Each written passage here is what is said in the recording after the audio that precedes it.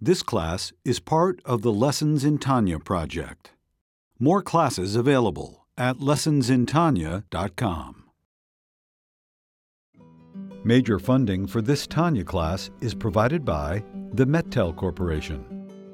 Additional funding is provided by Tanya students like you. Lessons in Tanya. The Tanya of Rabbi Schneur Zalman of Liadi, taught by Rabbi Ben Zion Krasniansky. Tanya's text elucidated by Rabbi Yosef Weinberg.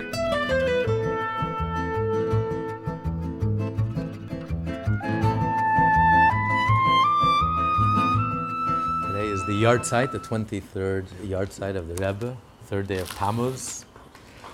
And we're up to letter number 31, page 236, the second to the last letter.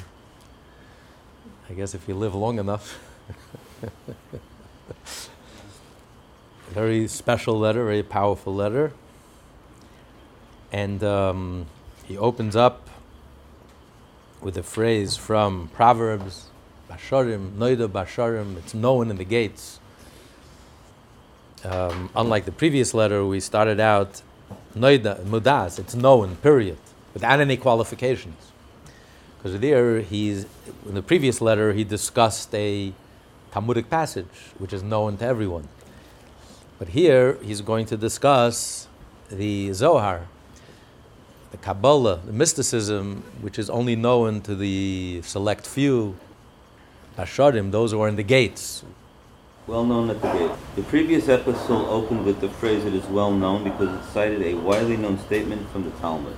Here, however, the Alter Rebbe opens with a more esoteric quotation from the Zohar, which is well known only in more scholarly circles among those who sit at the city gates, but this was where the judges and scholars traditionally used to congregate.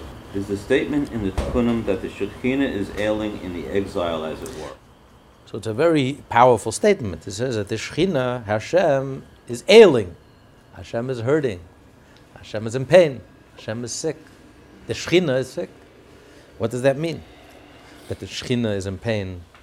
This anthropomorphism draws a comparison with a physical ailment, distinguishing, of course, between the holy and the mundane, i.e. bearing in mind the utter disparity between a physical ailment and the state metaphorically described as an ailment of the Shekhinah. So everything in this world is a parallel. The physical is a parallel to the spiritual. So we don't access the spiritual. We access the physical, the material. But from the material, we can extrapolate and understand how it works in the spiritual, because it's a perfect parallel, just like the body and the soul. The eye, for example, perfectly matches, parallels the soul's ability to see. And so to every organ in the body. The material is almost a materialization, a manifestation, a projection of the spiritual. It's like taking a three-dimensional object and projecting it in a two-dimensional surface. But it's the same reality, it's just projected in a different plane, a different reality. The material perfectly matches and parallels the spiritual. So even though we don't see the spiritual, but from the material we understand, it indicates, it points to its source. You know, if you take the material as it, you just take it as per se, superficial, that's an illusion. That's delusion. Anyone who thinks that the material, this is it, and what you see is what you get, and that's where it ends, that's where it stops, that's completely delusion. But if you realize, but the world is not a delusion, because it says in the Torah, God created heaven and earth. So the Torah says that God created earth. It's a reality, not like the Easterns that claim that this whole world is a Maya, is an illusion. God forbid. The Torah says God created heaven and earth. It's not an illusion. It's only an illusion if you make it an illusion. If you just take ego and physical and face value, then it really is a delusion. But if you see it correctly, as pointing, as indicating, as pointing to something that's beyond this, like a tip of the iceberg that's pointing to the iceberg, then it's very real. So that's the proper way of seeing things. Once the fifth Lubavitcher Rebbe, the Rebbe Rashav, so his brother, they were sitting down to a meal, washing to a meal, And his brother, Rabbi Nachum Mendel, got all excited, and he tells the Rebbe that science, modern medicine, just discovered that there's a vein in the back of the mind, and when a person wants to remember something, what do? You lift your head up, trying to remember. When a person wants to meditate deeply, you want to concentrate, you put your head down. He says because this vein, the vein on both ends, on one hand, it's connected to the right brain, which is the brain of memory, and then it's also connected to the limbic brain, which is the brain of focus and concentration. So therefore, when you want to remember, you lift your head up, so the vein connects to the right brain, so to retrieve the memory. And when you want to think very deeply and concentrate, you put your head down. So the Rebbe Rashab just finished watching, so he couldn't interrupt. He couldn't, because he just made a blessing. So he just made with his finger, wait a minute. And he went to the table, made a moitzi, then he went out to the bookshelf and took out a Hasidic discourse from the second Lubavitcher Rebbe, which was written 100 years prior to that. And in that discourse, the Mittler Rebbe writes, a little less than 100 years, he wrote exactly this, describing this vein. So the younger brothers exclaimed, wow, I didn't know that our great-great-grandfather was such a professor in medicine, was such a great doctor. So the Rebbe says, no, he wasn't a great professor in medicine. But he saw things the way they were in the divine, the way they were in heaven. And he understood, if it's true, whatever is true in the divine is also reflected, the parallel reality is reflected and projected in the material, in the man who's created in the image of Hashem. So the Rebbe is able to see things directly in its true reality. And from there he understands how it is in the physical. By us it's the reverse. We live in the physical world, and that's our reality, that's what we can see, taste, touch, smell, that's what we can access. But we understand that whatever we see in this world is just a parable of the physical world. So to understand illness, what is illness in the spiritual, in the divine, first we have to understand what is illness in the physical. What is the cause of illness? What is the root of illness? And what causes the illness? And then we'll understand what it means that the Shekhinah is ill. The Shekhinah is ill. Also the medicines, the cure, we also learn from the physical. So the two worlds are very much connected.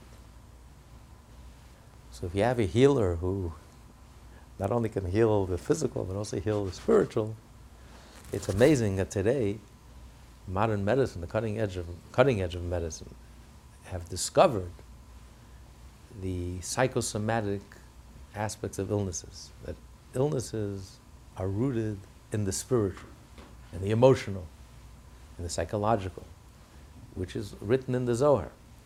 But the parallel between your spiritual well-being and your emotional well-being and your physical, this is science now has opened its eyes and rediscovered this very deep truth that's been stated in the Torah, that all illnesses are rooted in something spiritual. So, whatever it is, a person is very sad, a person is very angry, a person is very upset or disturbed, even though you may not know it consciously. But something inside, you're not settled, you're unsettled, and that translates into physical illness. And that's why to cure a person is not enough just to cure the symptom, you also have to cure the root cause. People would come to the Rebbe about illnesses, he would tell them to check your mezuzah, start putting on tefillin, start keeping kosher. The person says, I have cancer, what are you talking to me about kosher? Because it's all interlinked, it's all interconnected. The more vibrant you are, internally, spiritually, and Jewishly, it will translate also into physical health. Because when a Jew lives a life that goes contrary, it's the antithesis to your own core and own essence, You don't act like a Jew, you don't speak like a Jew, you don't think like a Jew. You're going contrary to your own essence. Inside it causes a tremendous disturbance. And your soul will never be at peace. Your soul can never be at peace. Your soul can never surrender. It goes underground. But a Jewish soul will never, ever, ever surrender and never, ever feel settled and never could make peace with not living a Jewish life. It's not possible. It may go underground. And that's why Jews are so angry and Jews are so upset and Jews created psychology, invented psychology, and most psychologists are Jews and most of their patients are Jewish. Because the Jewish soul is very unsettled and all the revolutionaries for Jews changed the whole 20th century. Because the Jewish soul is agitated. When a Jew is not living up to their potential, when a Jew is not like inside like outside and outside like inside, if we're not living a life that's true to our deepest core, our deepest essence, which is spelled out in the Jewish law and the Torah and the 630 mitzvot, if you're not physically putting on the tefillin and you're not physically eating kosher, you're not physically living a Jewish life, crying on Yom Kippur and dancing on Simchas Torah, and studying Torah and doing mitzvot and doing acts of goodness and kindness and tzedakah. If a Jew is not living up to all of this potential, it creates a dissonance inside, a very deep disturbance. And it does not lead to health. Something deep inside is very raw, something very raw, is very agitated. But if a Jew, the more robust we are, the more healthier we are, the more vibrant we are, internal, it translates into physical health, robust health, long life. It's not only a supernatural blessing, it's almost a consequence. If your soul is robust and your soul is healthy and you're emotionally healthy and psychologically healthy and spiritually healthy, then it will translate also into physical health. So there's no dichotomy between the physical and the spiritual.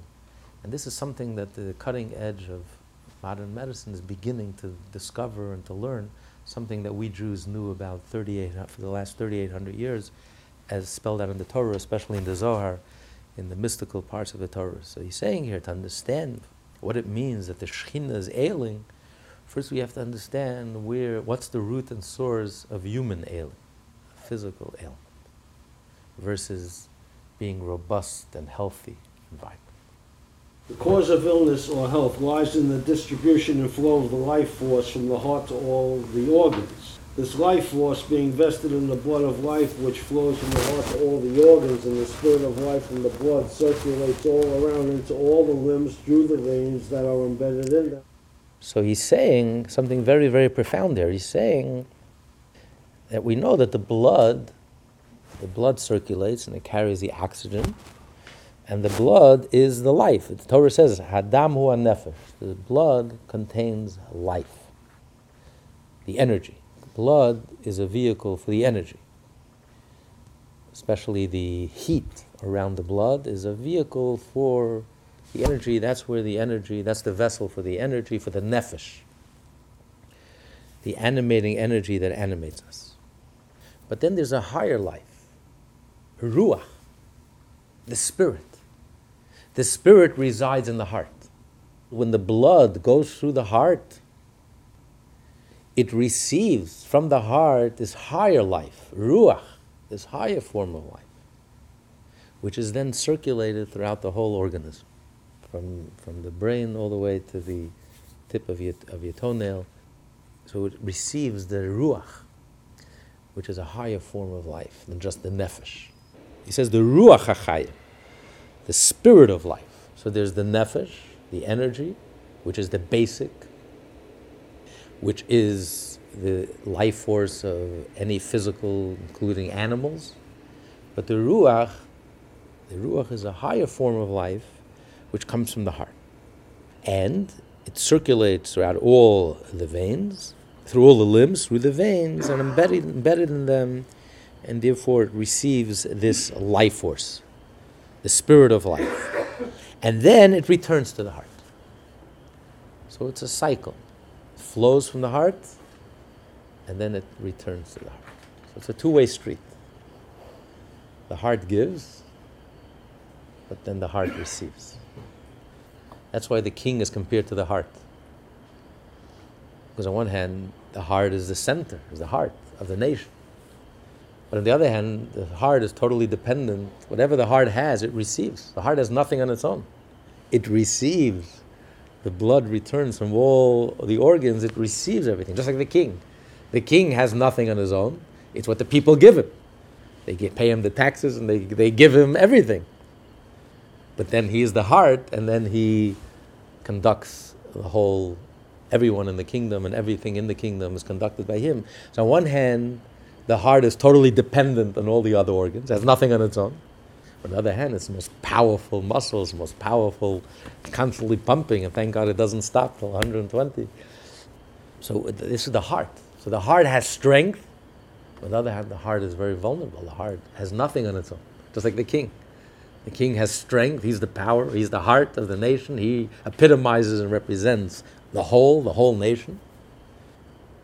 On the other hand, the king is totally dependent on everyone in the nation, on the nation.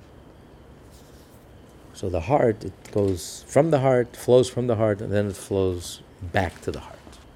Now, if the circulation and flow of the spirit of life is always as should be, in its proper order as arranged for it by the fountainhead of life, then the individual is perfectly healthy. So this is the secret of life. This is the source of life. If everything flows properly, and there's no stoppage, and there's no blockage, then the blood flows smoothly, right? There's no clots, there's no hardening of the arteries. The blood flows like a child. The blood flows smoothly. All the arteries are smooth. Then you're 100% healthy. For all the limbs are bound together and receive their appropriate vitality from the heart through the circulation. So all of them are bound together because the blood circulates from one organ, and from one organ it gets to the other organ. The same blood has to flow freely and smoothly from the heart all the way around all the organs. So it has to go from one organ to the next. So all the organs are tied up together, all the organs are connected together. You can't have one organ receiving from the heart and the other organ out of the picture. It doesn't work that way. The blood has to be smooth, flowing, 100% all around, from one organ to the next, back and forth. So all the organs have to be connected to each other. They have to be like one, unified. But should there be any disorder in any place, restraining, hindering, or reducing the circulation and flow of the blood with the spirit of life vested in it, then this bond which connects all the limbs with the heart by means of this circulation is severed, which would extinguish life or diminish, in which case the individual will fall ill and sick. May God protect us. The interconnection of all the organs with the heart thus also impacts on the heart itself. It's interesting that while the body is so diverse, there's such a multiplicity, every organ is so unique and different than the other organ. What's the unifying factor? It's the blood. It's the same blood that circulates throughout the whole body. And the blood flows from the heart, imbuing the ruach, the spirit which resides in the heart, to all the organs. And it's only by all the organs feeling unified, because the human organism senses, every organ senses that it's part of something larger than itself. The whole is greater than the sum total of its parts. The liver is not just the liver. The heart is not just the heart. The liver feels, I am part of one organism. I'm part of one person. When you walk down the street, you don't feel like you're a bag of 248 limbs and 365 veins and sinews and muscles. You don't even feel yourself, period. You're completely unself-conscious. If you start feeling yourself, you better check in to the hospital right away. A healthy person, you're unself-conscious, you feel like one. You don't feel, I have a hand, I have a this. You're like one. Because that is the emes, that is the truth. On a good day.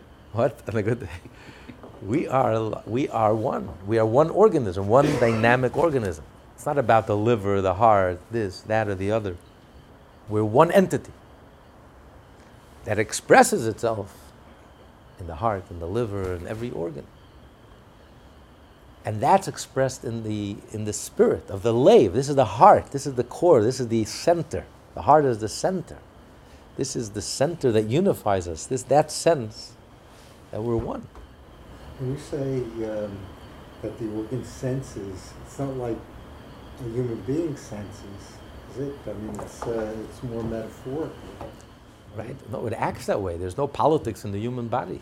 You ever heard of a fight between the liver and the heart? Or the right arm not talking to the left arm, like the Democrats not talking to the Republicans? There's no politics in the body. But that's just the way it works. Not only is no politics, they all work, right, they all work together. The blood flows smoothly from one organ to the other, through the other. It reaches through the other. It's like a total unity. How could it be such diversity? You know, everyone in America celebrates their diversity, but it's also a separation. This one is not talking to this one. The men don't talk to the women don't talk to the men, the blacks don't talk to the whites, and the rich don't talk to the poor, and the poor don't talk to the rich, the 1%. It's such fragmentation. This is politics. This is ego. This is arrogance. This is delusional. Reality is like the human organism. Of course, it's beautiful that you have a right arm and your left arm. You should have a conservative and you have a liberal. And each one has a legitimate position. Each one has a legitimate point of view. And it's a good discussion to have, and it's an important discussion to have. The cup is half full, cup is half empty. No one is right, no one is wrong. It's two different approaches to life, two different true approaches to life. Each one complements each other, each one learns from each other. But there's no hatred, there's no friction, there's no tension, it can't be any tension. If there's tension, then the person falls ill. That means the country is sick. It's not healthy. It's not a healthy organism. The fact that Hillel and Shammai used to fight, they used to fight like cats and dogs, but they loved each other, they married each other. It wasn't personal, it wasn't ego. It was two legitimate approaches, divine approaches, and each one borrowed from each other, as we learned earlier in one of the letters. Each one complemented each other. And borrowed from each other and learned from each other. But they fought for their positions, and each one had a legitimate position. And it was a good discussion, important discussion, an argument to have. But there's nothing personal, there's no personal tension. In the body, there's no tension, there's no ego. It's not like, well, I am a heart and you're a liver. How can I talk to you? How can I mean, you're so different than I, you're so different. We're all in the same boat, we're all together. We're all part of the same thing. We're all expressing the same thing in our own unique way. But there's ultimate unity, absolute unity. And that's the cause of health. When you sense that unity, and you sense that I'm connected to the other organ. Each organ is connected to the other organ. Because my life force flows through that other organ. I need that other organ. And I need them to be them. The blood could only flow through the liver when the liver is a liver, not if the liver pretends to be a heart. So I need them. I have to celebrate their uniqueness and their specialty. And because they are them, the blood, the energy, the life force flows through them, and I can receive my life force. I need each organ to be who they are. So we need each other, and we celebrate each other. We're all connected. There's no friction, there's no tension, there's no politics, there's no ego. Jews and politics are not a mix, a terrible mix. He is talking about the unity of one Jew to another, the feeling of unity between one Jew and the next. Just like the organs, every Jew is an organ, and the Jewish people are one organism, and the Shekhinah, of course, is the heart.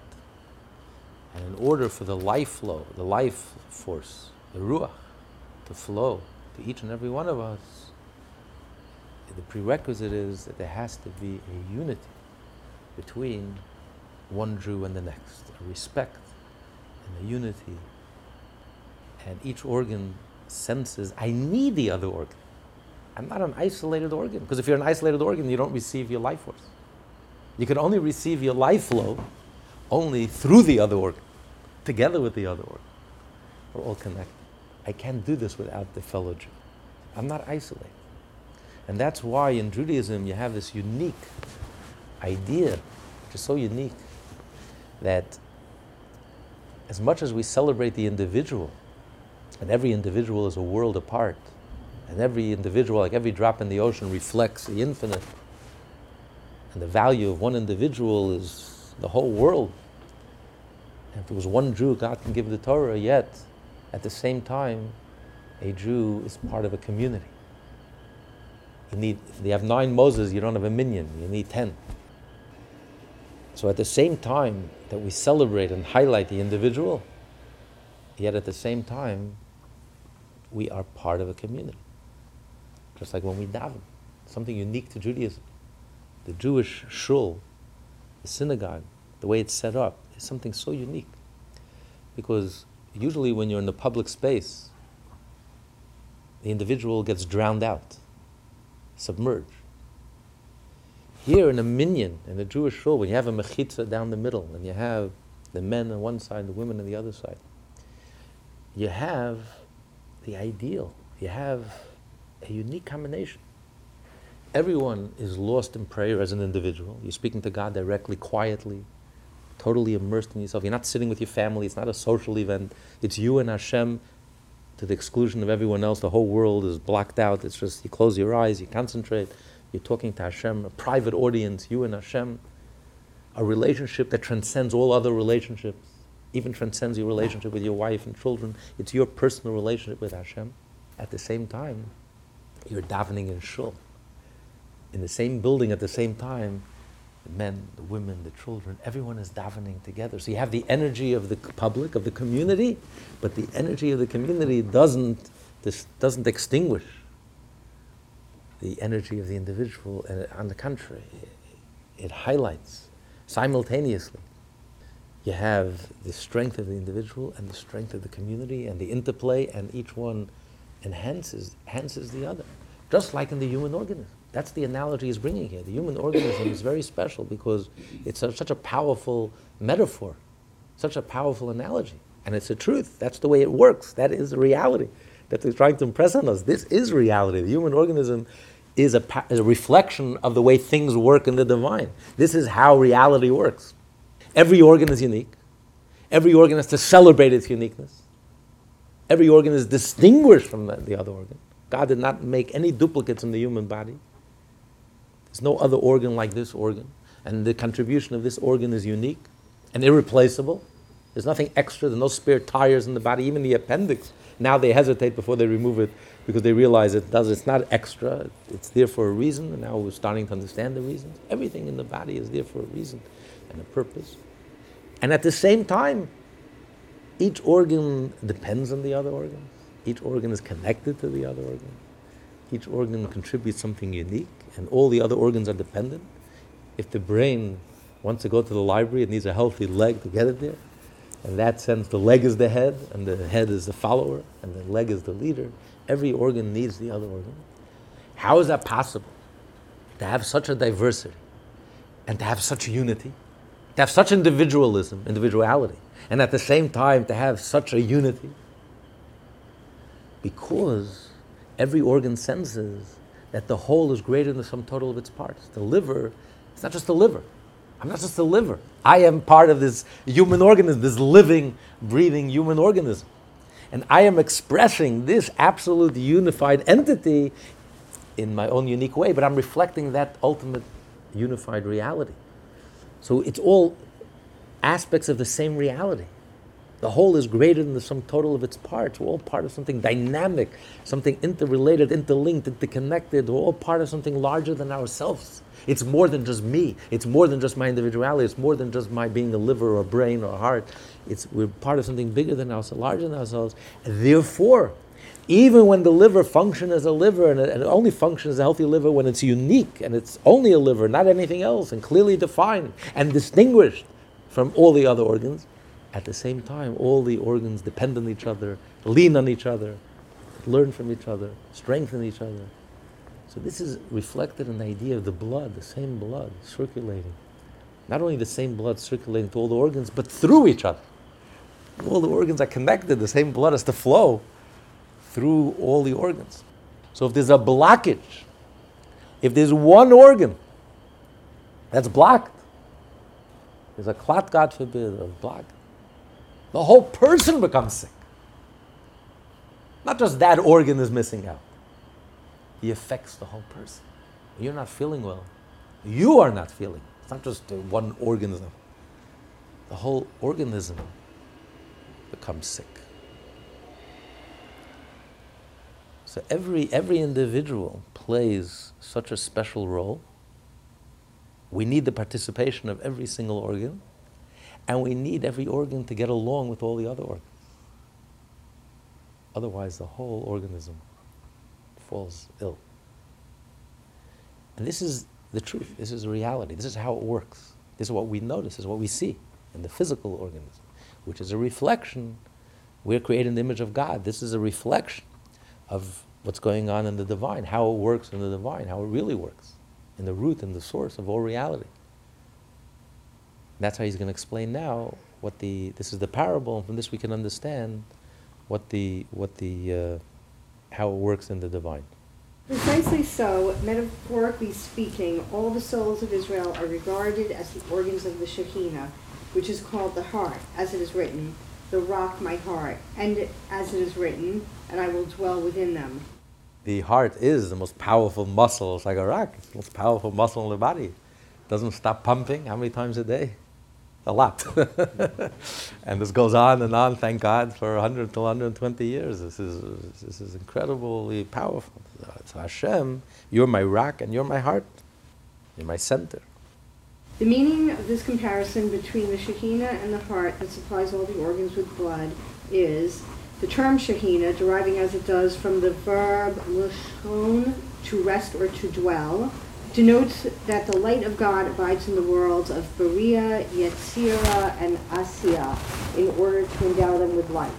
Just like the heart, from the heart we get the ruach, which is more than just the nefesh, more than just the energy. We get the spirit. So too, the godly light, the Shekhinah, the revelation of the godly light, flows through all the worlds through the Shekhinah. So the energy, the divine energy that creates us and sustains us, also has the Shekhinah, which gives us that godly light. This life force is drawn forth by means of a prior investment in the souls of Israel. He said this must come about through the Jewish people. The Jewish people play an essential role in this whole drama of the universe of creation. That's why the Jew is like the heart. There are 70 nations in the world, but the Jew is the heart of the world. The Jew is the center. And if you doubt it, Look at the New York Times. it's right. Just look at the Jew never leaves the front pages. The only thing you get the UN to agree on is when it comes to Israel. The focus on the Jew is just astonishing, incredible. A Jew sneezes in Israel and the whole world comes, everyone's obsessed with the Jew, and it always comes down to the Jew. I mean, there are hardly any Jews in this world, and Israel is so tiny you could hardly even fit it on the map. And yet, the Jew is the heart. It's literally in the center of the world. This is the heart of the world. Now he's going to explain why this is, in a very deep way, in a deep metaphysical way, why this is the reality and this is the truth, that the Jew is the heart of the world. The non-Jews know it. The only one who forgets it are the Jews themselves. Oh, God forbid, I'm like everyone else. Don't make a big deal about me. I'm not the heart. I'm not the chosen. I'm like everyone else. I'm more English than the English. I'm more American than the American. We were more German than the Germans. Of course, the non-Jewish world doesn't buy that for a second. And they know the emes. They know the truth. They're objective. We wear blinders. We can't see it in ourselves. But this is the core truth, that the Jew is the heart of the world. It just is. It's just the reality. You can't argue with reality. You want to put your hand in the socket, whether you understand electricity or don't understand electricity, you're going to get electrocuted. Reality is reality. You want to bang your head in the wall. The wise men of Oslo tried to fight this reality. Let's just normalize Israel. Let's give up Jerusalem. Let's give everything away. Let's give up Hebron. Let's give up everything away. But you put your hand in the socket, it doesn't change reality. You bang your head against the wall, it doesn't change the facts. Israel is the heart of the world. Israel is a holy land. The Jewish people are holy people. We have a holy Torah. We have a holy God. And nothing in the world will change that. Not presidents, not prime ministers, not the UN, not the European Union, not the New York Times, No. not the BDS movement. Nothing in the world will budge or 1 inch or 1 iota or change the reality. This is reality. And if you try to fight reality, it's like Don Quixote, fighting, tilting against the windmills. It's a fool's errand. You're just going to hurt yourself, waste time, waste money. How many presidents lost their prestige, lost their jobs, lost everything, prime ministers, because they tried fighting this basic, core, simple truth.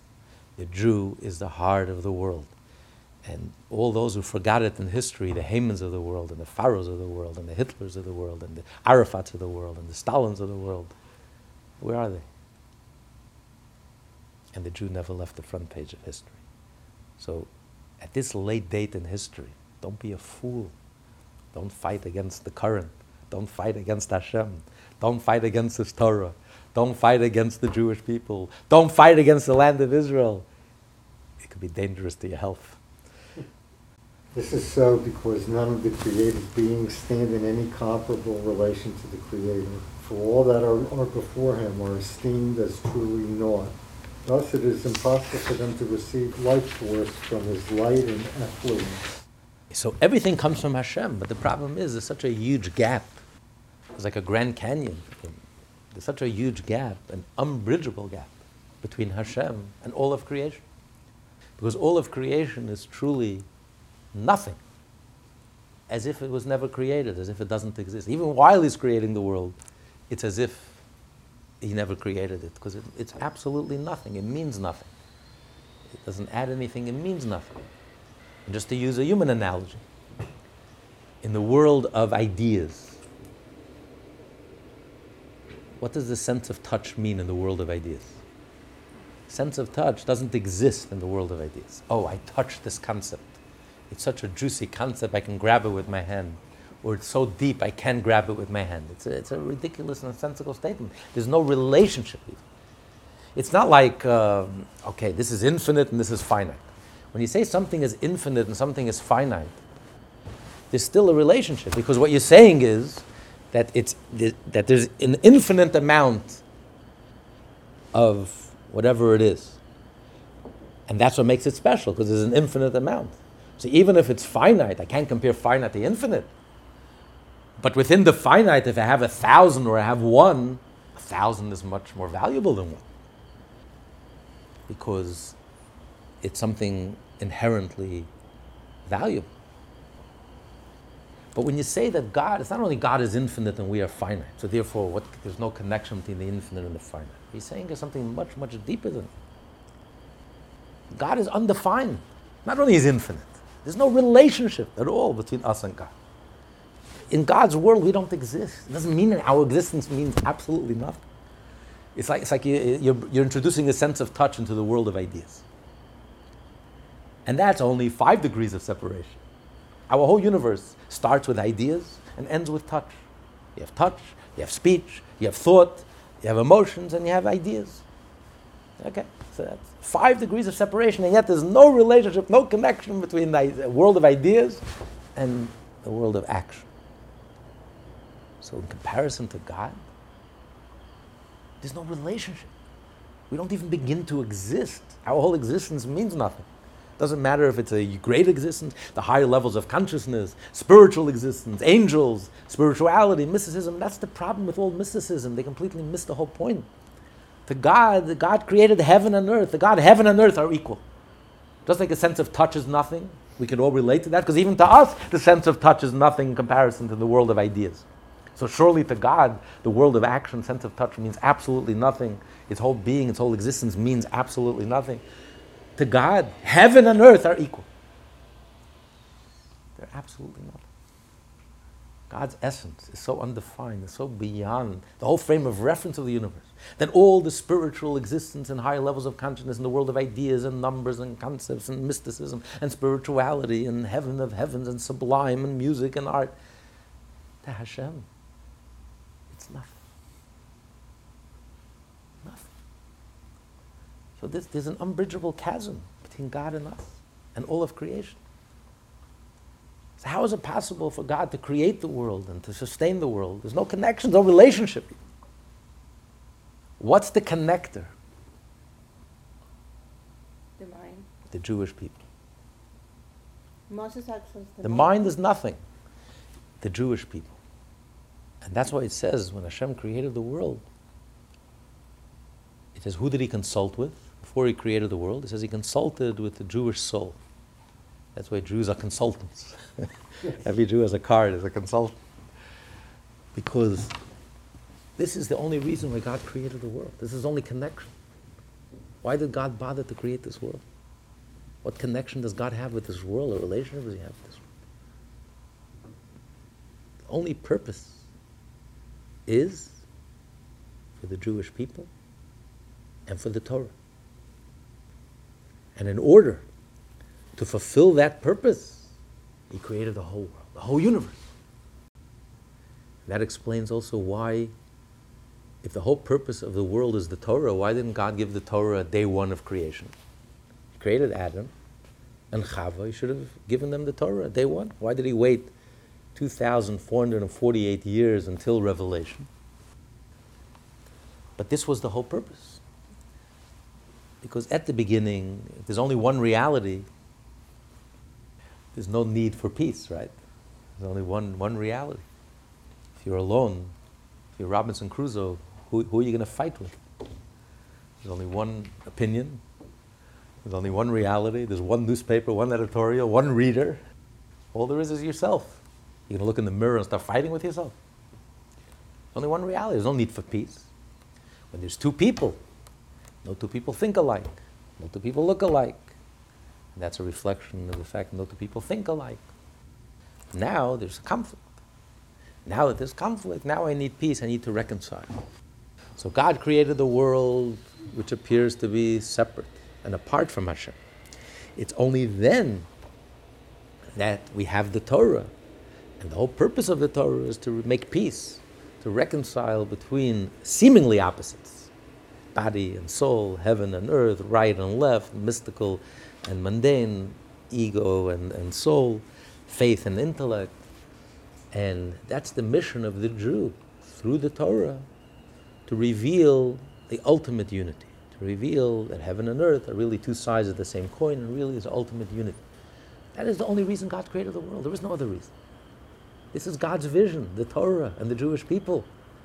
Nothing else matters. Nothing else means anything. Everything else is a means to an end. The whole world is a means to an end. 7 billion people, infinite angels, higher levels of consciousness, all the mystical worlds that the Kabbalah talks about. All it is a means to an end. What's the end? When a Jew lights a Shabbat candle, and a Jew puts on tefillin, and a Jew studies the divine Torah, Hashem's Torah. That is the end. There is nothing else. There's no other purpose. There's no other point. There is no other... That's the only reason God creates the world and sustains the world. So the Jew is the heart. The Jew is the interlink, the interface between Hashem, God, and creation. That's why the Jew is the heart of the world, the center of the world. And the Goyim know it. Because without the Jew, there's nothing. Following this way, seems like we are the ones that need the correction, right? And the rest of the world is perfect then. Oh, it all depends on us, absolutely. We are supposed to teach the world also, but we teach the world first and foremost by personal example. If every Jew in the world lived up to the Torah, lived up to our potential, and lived a Jewish life, and fulfilled the mitzvot, we thought like a Jew, think like a Jew, speak like a Jew, act like a Jew 24/7, and we fulfilled all of the mitzvot, Mashiach would be here in a second. The whole world would be transformed in a nanosecond. Of course, it's totally up to us. Absolutely. And that's what we were charged with, that mission. You know, we are like the general contractors. And we subcontract to 70 nations. They have the 7 Noahide laws, righteous laws, to be like Noah, who was a non-Jew, who was God's best friend, who heroically, single-handedly saved the whole world. Every human being is created in the image of God, all 7 billion people. That's why we Jews don't proselytize. You don't have to be Jewish to be part of this whole divine drama. Everyone plays a role. Every blade of grass plays a role. Everything in God's world plays an indispensable role. We have tremendous respect for every human being, because they are created in the image of God and they play a role. But we are like the heart, the general contractors, that we have to teach and subcontract and teach everyone to fulfill their divine role and mission. So everything in this world is a means to an end. And what is the end? The purpose, God's pleasure, the ultimate purpose, the marriage between the Jewish people and God. That's when the world will reach perfection. Each human being will become a righteous Gentile. If you imagine a world where 7 billion people are living by the 7 Noahide laws, living up to this code, universal code, living up to Noah's example, and every Jew in the world living up to their potential, exercising their divine core and essence and living up to it in their daily lives. This is the world of Mashiach. This is the purpose. There is no other purpose. This is what it was all about from day one, and this is what it's still all about. And inevitably, this purpose will be realized. This is what keeps the Jewish people going and kept the Jewish people going. This is the essence, core and essence of reality. To become created beings ex nihilo, into substantially and to be living subside, except by means of the souls. The divine light is first drawn down into the Jewish souls, and thereafter into the rest of creation. The blessing which we recite follow the same order. Our God, King of the universe, it is by His first becoming our God, whereby the divine life force flows into the Jewish people, that He then becomes King of the universe. That's why every blessing we say, Baruch atah Hashem Elokeinu, first Elokeinu, He is our God. And only the Jew says our God. An angel can't say, God is my God. As sublime as angels are, they can't say, my God. Because, as we're going to say later, all of creation, including angels, were created through God's speech. The Jew is much deeper than an angel, much higher than an angel, much greater than an angel. The Jew comes from God's thought, which is internal. You know, the Alter Rebbe once visited the Misnagdische Bastion of Shklov, which was the bastion of the opposition to Hasidism. And he said that a Jew is an internal being versus angels are external beings. That's right. That angels are, so the city was in a commotion. How dare you slander the angels? You talk about angels like that they're a bunch of fakers, they're chitzenim, they're external, versus the Jew is internal. He says, do you have a source for such a statement, a source in the revealed part of the Torah for such a dramatic statement? Alter Rebbe says yes. He says that the rabbis tell us that when the 3 angels came to visit Abraham, prepared for them 3 tongues, a royal feast. And it says they ate. So the rabbi said they pretended to eat. They didn't really eat. They pretended to eat. They were faking it. An external person fakes it. They pretended to eat. They weren't really eating. They're angels. Projected in the human body, but they were angels. But when Moshe went up to the mountain, to heaven, what does the Torah say? He didn't eat. He didn't pretend not to eat. He could have pretended not to eat. Could have had a sandwich on the side. He really did not eat. When he's in heaven, he's amongst angels, 40 days and 40 days, didn't eat, didn't drink. So you see that the Jew, the soul is pnimi, internal. Internal person is genuine. He's inside like outside, outside like inside. There's no fakery, there's no pretense, it's not external. Whereas the angels are external. So the angels, like all the rest of creation, were created through God's speech. Which speech is external to the person, in comparison to thought, which is much more intimate and much more internal. And this thought precedes the speech. So even though the angels, so the Jewish soul precedes the angels, as he's going to say. We learn thought, speech, and action. Right, so this thought precedes the speech, exactly. Yeah. The Jewish people are rooted in the thought, precede creation. The angels are part of creation. God created them. They're part of the speech. The Jew precedes creation. It says, who did God consult with? The Jewish people. So they preceded creation. They were his consultants. So the Jewish souls are much deeper than even the angels and the sublime beings and the spiritual beings and higher levels of consciousness. The soul is rooted in a much more intimate part of Hashem, in his thought. But they were saying that in the process of creation, he created with speech without thinking. So it's always thought, speech, and action. We start with thought, speech, and action. So even if we were first, he had to think about them first and then created them. Right. But they're rooted. So they were thought also. Right. What he's saying, but just like thought, he's just bringing out the point here We that were just the firstborn, basically. that thought precedes speech, and that thought is internal, more internal. Of course, the Jew is rooted even higher. That's why the Jewish people are called children of Hashem.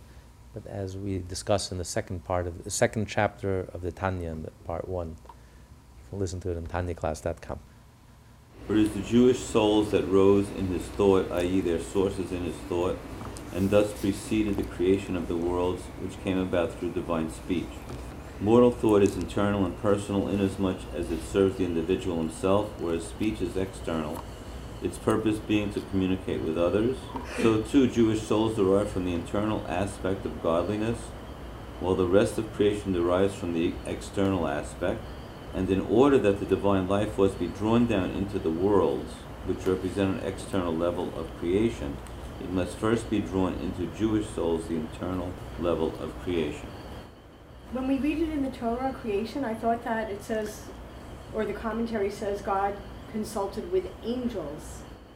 That was after he already created them.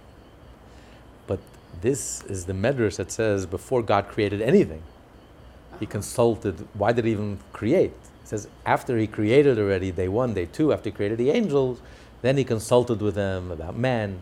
But this precedes creation, even preceding day 1, before there was any creation. Why did God launch this project of creation? What motivated him to create? He consulted with the Jewish souls. Oh. Yeah, that's why we're consultants. Wow. I never heard that. That Jewish souls pre-existed creation. Of course, the Jewish soul is beyond creation, it transcends creation. That's the point that he's making here. But finish, Hanshi. Thus our sages. Thus our sages of blessed memory said, with whom did the Holy One, blessed be he, take counsel concerning the creation of the world, the Jewish souls. As is known from elsewhere, Jewish souls are thus so superior to the created world that God took counsel with them about the very creation of the world. So that's what he says, that the whole life force of this world, the whole energy and the whole life force, the divine energy that creates and continuously recreates and sustains the world, it all flows through the Jewish people. Because the Jewish people, this is the whole reason and purpose why God created the world in the first place. This is Hashem's thought. It's personal, it's intimate. And because of the Jewish people, that's why he went on to speak and to create the world which is outside of God, so to speak. That's a little tricky. We'll talk in the morning. Okay. You'll sleep on it. Any questions, comments, thoughts? Yeah, the outside. There's nothing outside of God. Correct. So what does it mean outside? So to speak, that sense themselves to be outside. Of course, the reality is there's nothing outside of God. But God created them in a way that they sense themselves to be outside. The Jew remains connected. We're believers, the children of believers. We have that faith, that simple faith, that's every fiber of our being and every bone in our body, we know Hashem. That's why the Jewish people are called the children of Hashem. Just like a child, even a baby knows its parents, a young child, before it could even think or articulate or write or comprehend, the child knows with clarity and with certainty, with every fiber of their being, every bone in their body and their kishkis, that these two people are special to me. My mother and my father, even though they can't explain it, they don't understand it, but they just know that fact and that reality, that truth. So too the Jewish people, not just the nation of philosophers and mystics, that too, but first and foremost, we are the believers, the children of believers. We know Hashem. It's like a sixth sense that we have. We know Hashem in our kishkis, in our guts, with every fiber of our being, and all the philosophy in the world, and all the mysticism, and all the explanations, don't add one iota to the clarity and the depth of our feeling towards Hashem. That's why we are godly people. It's in our bones. We're born Jewish, 100% Jewish. Every Jew is 100% Jewish, whether they know it or not, conscious of it or not, like it or not, deny it, don't deny it. It doesn't change the reality. The fact is, a Jew is a Jew is a Jew. No one ever says a Christian is a Christian is a Christian, because it's not. It's a nonsensical statement. It's an atheistic Christian is an oxymoron, but an atheist Jew is 100% Jewish, 1,000% Jewish, because it's your essence. In their consciousness, it's also installed the fact that I guess they don't really realize, they don't know why, but this is why they hate us, because deep inside it's our fault that the world is the way it is, because we don't unite. Very, very deep point, very profound point. It's true. They blame the Jew. There was once a great Hasidic master, a colleague of the Alter Rebbe, Rabbi Melech Lezhensk. He was like the biggest Rebbe in Poland, and thousands of Jews would come to him to ask him for a blessing, for their health, for peace at home, for children, for this problem, everything that was ailing them. And he once said, you know why they're coming to me? Because it says every Jew is obligated to say that the whole world is created for me. And if I had my act together, Mashiach would come. It says if there was one righteous person in this world, Mashiach would come. So they're coming and knocking on my door. It says, Elimelech, if I have a problem, it's your fault, because if you would have your act together and you would be a good Jew and you would behave the way it should be, Mashiach would come and it would resolve all the world's problems. So if I'm ailing, it's your fault, so you have to help me. So you're right. It's a very deep, profound point, and that is the truth. They are knocking on the Jews' door because they know that we are the heart of the world, and if there's any problem, it's our fault. So it's their funny way. Anti-Semitism is the Gentiles' funny way of telling the Jew, get your act together, because we're suffering. Until you get your act together, we're going to suffer. You're not doing what Hashem wants you to do, what Hashem is asking you to do. You're so clever. You're going to figure it out. Hashem says, put on tefillin. No, I'm going to be a philosopher. I'm going to be a mystic. I don't need tefillin. It's not for me. Coming up with 101 excuses why. Just do what Hashem wants you to do. This is the whole purpose of creation. Get the act together, and the whole world will be at peace. You know, during the 6-Day War, when they were being attacked from every which way, before they went, I was talking to Laser. See, before they went into battle, they'd strap up. When they saw that the Jews were, they said, "What are they doing over there?" I said, "No, that's some magic stuff." And they practically decided among themselves to be destroyed by the Jewish army. I don't want to go into the whole. Well, that was actually a real story. They saw the tefillin and they said, "Wait a minute." That was a real story. Someone told us to the Rebbe that they were watching the enemy, of course, in Sinai. And suddenly they see that the enemy just is all running away. They ran away. They evacuated. They abandoned their camp, and they chased after them, and they caught some of them prisoners. And he said, "What happened? Why did you run?" Yeah. So he said, "We were watching you, and we saw you strapping this box on your head, We thought maybe the Jews invented this secret weapon. That's right. So we looked in our Russian manuals." And the Russians it wasn't even Russia didn't know about this new weapon. We were so frightened that we just ran. So the Rebbe smiled. He says, "Yes, this is our weapon." They were right. This is our secret weapon. But not only that, before the 6-Day War, there was tremendous unity. You know, two Jews can't agree. Israel has more parties than any other nation in the world. Yeah. Every Jew in Israel has his own newspaper and his own editorial. Yet before the 6-Day War, there was such a unity. When Aham Begin came together with everyone came together. There was no right Jew, left wing, right wing. I mean, they were expecting another Holocaust.